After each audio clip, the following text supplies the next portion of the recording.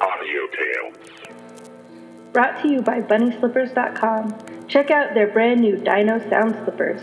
Slippers make a roaring sound every 3 steps. Made with green scaly fabric, soft plush uppers, foam footbeds, non-slip grips on soles, and 3 white claws on each foot.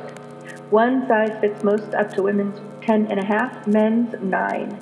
Footbed measures 10.5. Black Clock Audio Tales is a daily podcast that reads you a story, either a chapter of a novel or a whole short story. Join us in our exploration of old ghost stories, supernatural fiction, horror tales, folk tales, fantasy, gothic horror, weird fiction, and cosmic horror. And don't forget to join us for our monthly show about the Cthulhu mythos. Look for our podcast near the old wishing well in the Blasted Heath, wherever you find your podcasts. We suggest Podbean or Apple Podcasts. Find us on the web at pgttcm.com and at Black Clock Audio on Instagram, Twitter, and Facebook, and Black Clock Audio Tales on YouTube. Welcome to Black Clock Audio Tales. Check out our new website over at www.pgttcm.com.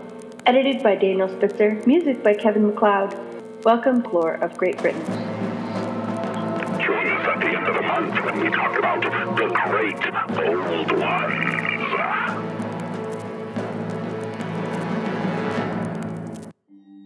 The Barn Elves.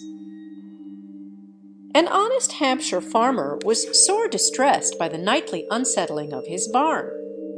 However straightly, overnight he laid his sheaves on the threshing floor for the application of the morning's flail, when morning came all was topsy-turvy, higgledy-piggledy, though the door remained locked, and there was no sign whatever of irregular entry. Resolved to find out who played him these mischievous pranks, Hodge couched himself one night deeply among the sheaves and watched for the enemy. At length midnight arrived. The barn was illuminated as if by moonbeams of wonderful brightness, and through the keyhole came thousands of elves, the most diminutive that could be imagined. They immediately began their gambols among the straw, which was soon in the most admired disorder. Hodge wondered, but interfered not. But at last the supernatural thieves began to busy themselves in a way still less to his taste, for each elf set about conveying the crop away, a straw at a time, with astonishing activity and perseverance. The keyhole was still their port of egress and regress, and it resembled the aperture of a beehive on a sunny day in June. The farmer was rather annoyed at seeing his grain vanish in this fashion, when one of the fairies, while hard at work, said to another, in the tiniest voice that ever was heard, "I wet, you wet? I sweat, do you sweat?" Hodge could contain himself no longer. He leapt out, crying, "The deuce sweat ye! Let me get among ye!" The fairies all flew away so frightened that they never disturbed the barn any more.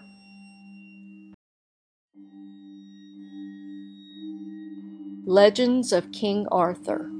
Immemorial tradition has asserted that King Arthur, his Queen Guinevere, court of lords and ladies, and his hounds were enchanted in some cave of the crags or in a hall below the castle of Sewing Shields, and would continue entranced there till some one should first blow a bugle horn that lay on a table near the entrance into the hall, and then, with the sword of stone, cut a garter, also placed there beside it.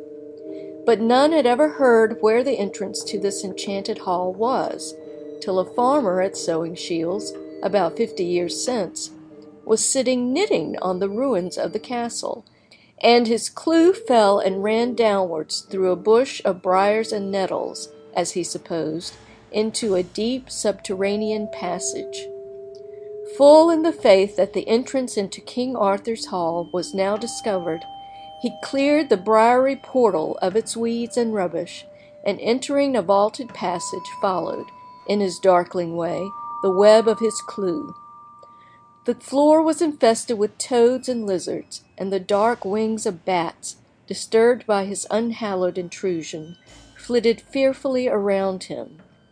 At length his sinking faith was strengthened by a dim, distant light, which, as he advanced, grew gradually lighter, till, all at once, he entered a vast and vaulted hall, in the center of which a fire without fuel, from a broad crevice in the floor, blazed with a high and lambent flame that showed all the carved walls and fretted roof, and the monarch and his queen and court reposing around in a theater of thrones and costly couches.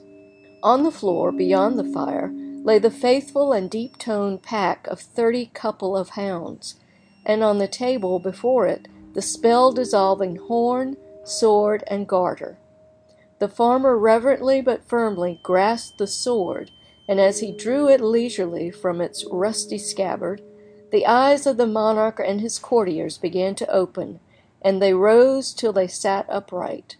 He cut the garter, and as the sword was being slowly sheathed, the spell assumed its ancient power, and they all gradually sank to rest, but not before the monarch lifted up his eyes and hands, and exclaimed, "Oh, woe betide that evil day on which this witless wight was born, who drew the sword, the garter cut, but never blew the bugle horn."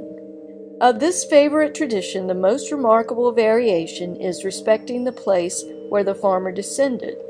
Some say that after the king's denunciation, terror brought on loss of memory, and the farmer was unable to give any correct account of his adventure, or the place where it occurred. All agree that Mrs. Spearman, the wife of another and more recent occupier of the estate, had a dream in which she saw a rich hoard of treasure among the ruins of the castle, and that for many days together she stood over workmen employed in searching for it, but without success. Another version of the story has less of the pomp of the sceptred state than the preceding, and has evidently sprung from a baser original, but its verity is not the less to be depended upon. A shepherd one day, in quest of a strayed sheep on the crags, had his attention aroused by the scene around him assuming an appearance he had never before witnessed. There seemed to be about it a more than wonted vividness, and such a deep solemnity hung over its aspect that its features became, as it were, palpably impressed upon his mind. While he was musing upon this unexpected occurrence, his steps were arrested by a ball of thread. This he laid hold of, and pursuing the path it pointed out, found it led into a cavern, in the recesses of which, as the guiding line used by miners in their explorations of devious passages, it appeared to lose itself. As he approached, he felt perforce constrained to follow the strange conductor that had so marvelously come into his hands. After passing through a long and dreary vestibule, he entered into an apartment in the interior. An immense fire blazed on the hearth, and cast its broad flashes with a wild, unearthly glare to the remotest corner of the chamber. Over it was placed a huge cauldron, as if preparations were being made for a feast on an extensive scale. 2 hounds lay couchant on either side of the fireplace, in the stillness of unbroken slumber. The only remarkable piece of furniture in the apartment was a table covered with green cloth.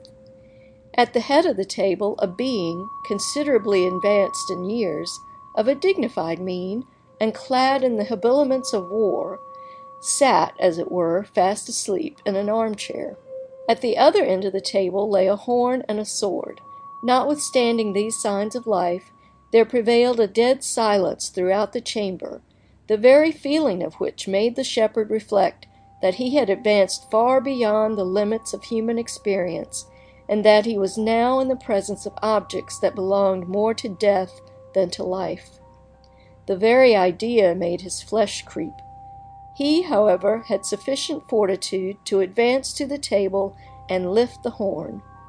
The hounds pricked up their ears most fearfully, and the grisly veteran started up on his elbow, and raising his half unwilling eyes, told the staggered hind that if he would blow the horn and draw the sword, he would confer upon him the honors of knighthood to last through time. Such unheard-of dignities from a source so ghastly either met with no appreciation from the awe-stricken swain, or the terror of finding himself alone in the company. It might be of malignant phantoms, who were only tempting him to his ruin, became too urgent to be resisted, and therefore, proposing to divide the peril with a comrade, he groped his darkling way, as best his quaking limbs could support him, back to the blessed daylight. On his return, with a reinforcement of strength and courage, all traces of the former scene had disappeared. The crags presented their usual cheerful and quiet aspect, and every vestige of the opening of a cavern was obliterated. Thus failed another of the repeated opportunities for releasing the spell-bound King of Britain from the charmed sleep of ages. Within his rocky chamber he still sleeps on, as tradition tells, till the appointed hour, or if invited by his enchantress to participate in the illusions of the fairy festival, it has charms for him no longer. Wasted with care, he sits beside her, the banquet untasted, the pageantry unmasked, by constraint her guest, and from his native land withheld by sad necessity.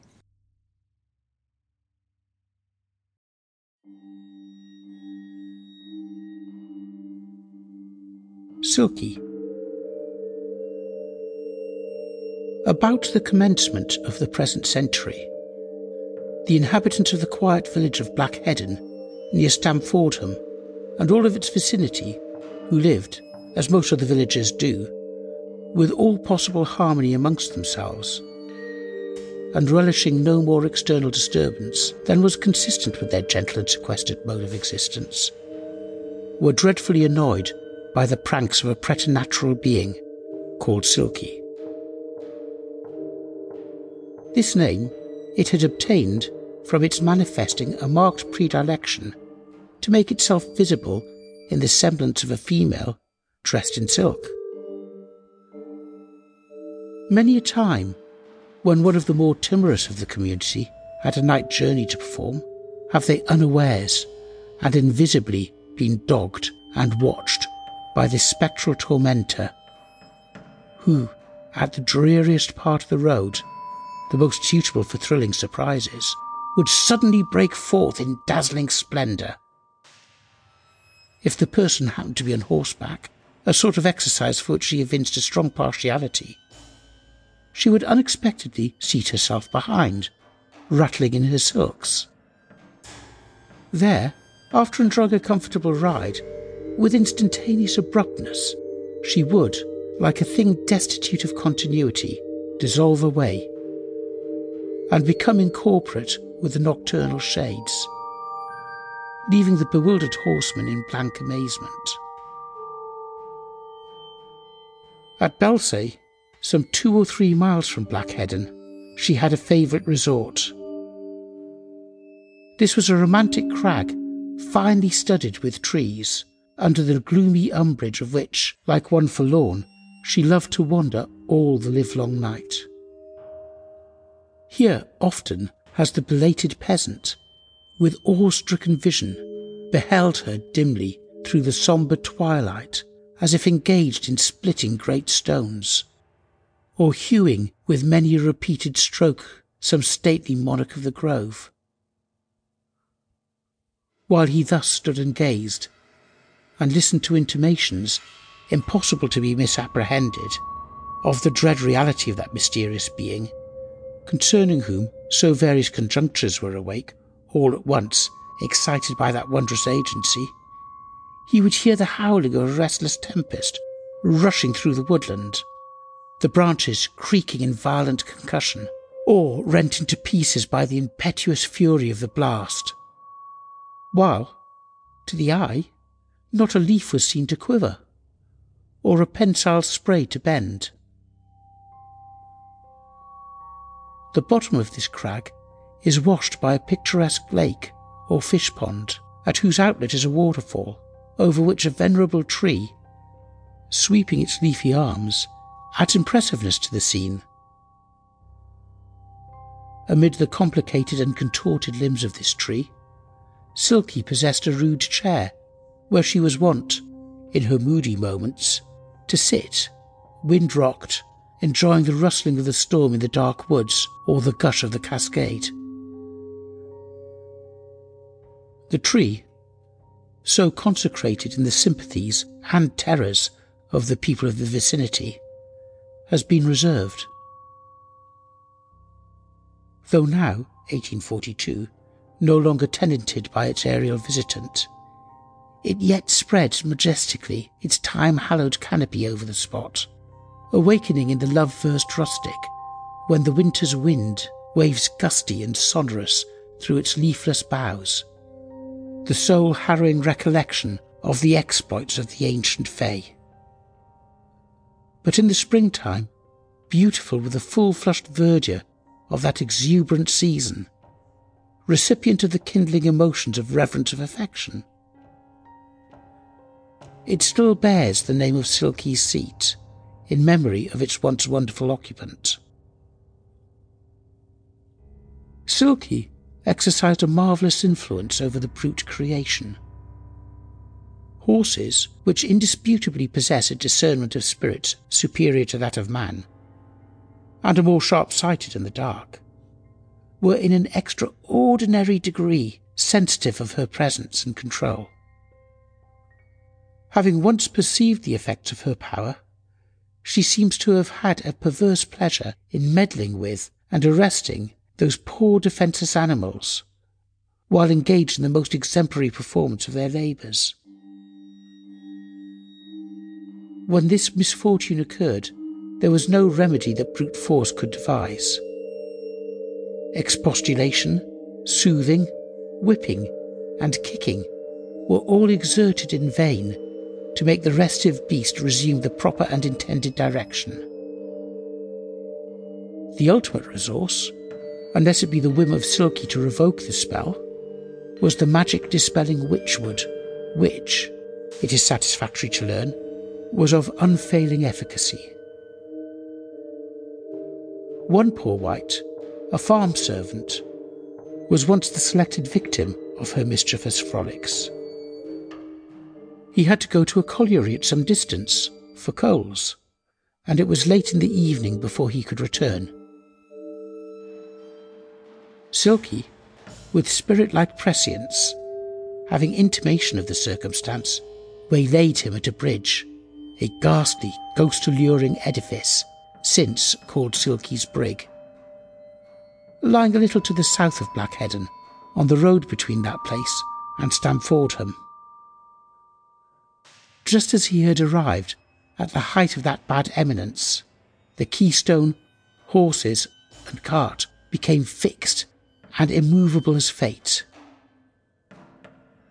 In that melancholy plight might both man and horses have continued, quaking and sweating and paralysed, till the morning light had thrown around them its mantle of protection, had not a neighbour's servant come to the rescue, who opportunely carried some of the potent witchwood, mountain ash, about his person. On arrival of this seasonable aid, the perplexed driver rallied his scattered senses, and the helpless animals, being duly seasoned after the fashion prescribed on such occasions, he had the heartfelt satisfaction of seeing them apply themselves, with the customary alacrity, to the draught. The charm was effectually overcome, and in a short time both the man and the coals reached home in safety.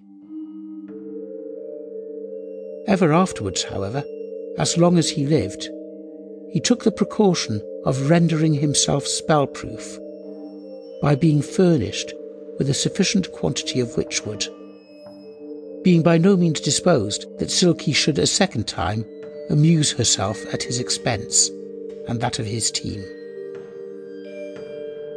She was wayward and capricious.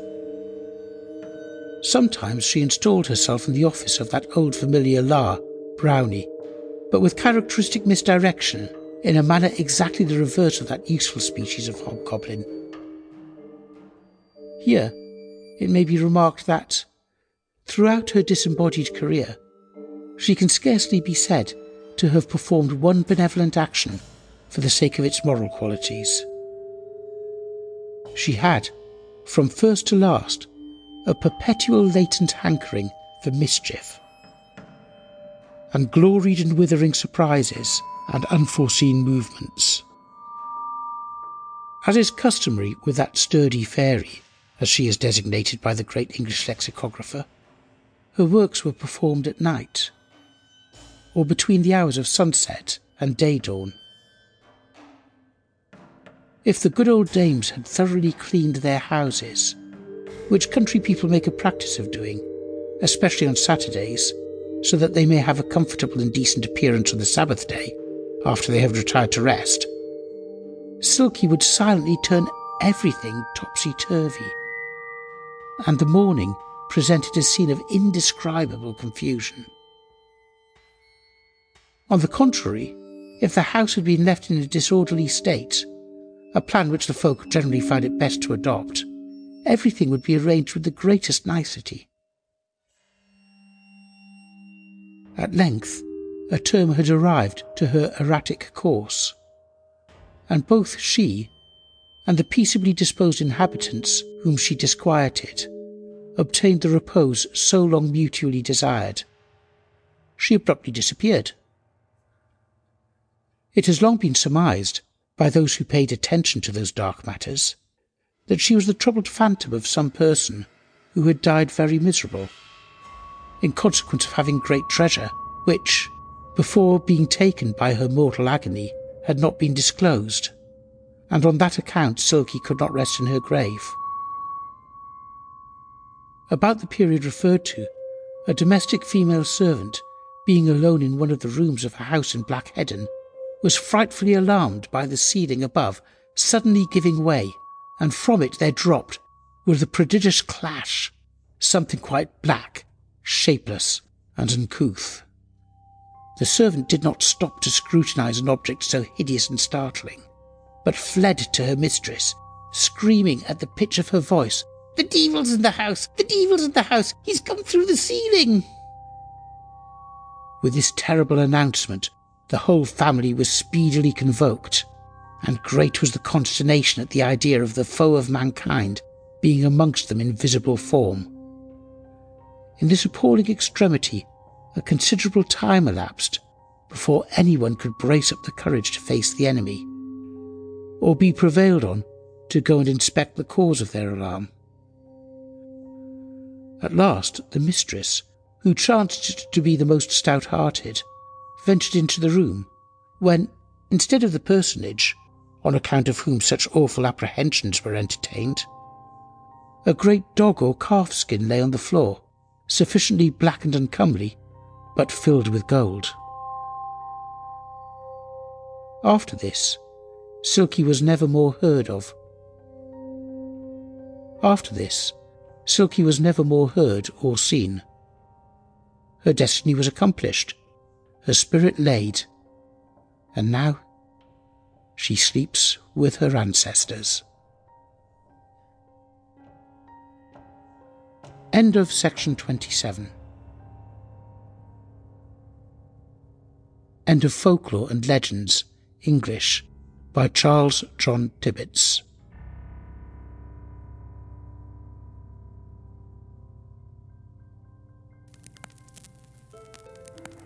Black Clock Audio Tales.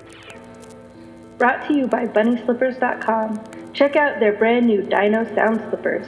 Slippers make a roaring sound every 3 steps. Made with green scaly fabric, soft plush uppers, foam footbeds, non-slip grips on soles, and 3 white claws on each foot. One size fits most up to women's 10.5, men's 9. Footbed measures 10.5. Black Clock Audio Tales is a daily podcast that reads you a story, either a chapter of a novel or a whole short story. Join us in our exploration of old ghost stories, supernatural fiction, horror tales, folk tales, fantasy, gothic horror, weird fiction, and cosmic horror. And don't forget to join us for our monthly show about the Cthulhu mythos. Look for our podcast near the old wishing well in the Blasted Heath, wherever you find your podcasts. which is just Podbean or Apple Podcasts. Find us on the web at pgttcm.com and at Black Clock Audio on Instagram, Twitter, and Facebook, and Black Clock Audio Tales on YouTube. Welcome to Black Clock Audio Tales.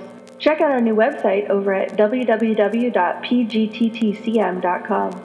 Edited by Daniel Spitzer, music by Kevin MacLeod. Welcome, Folklore of Great Britain.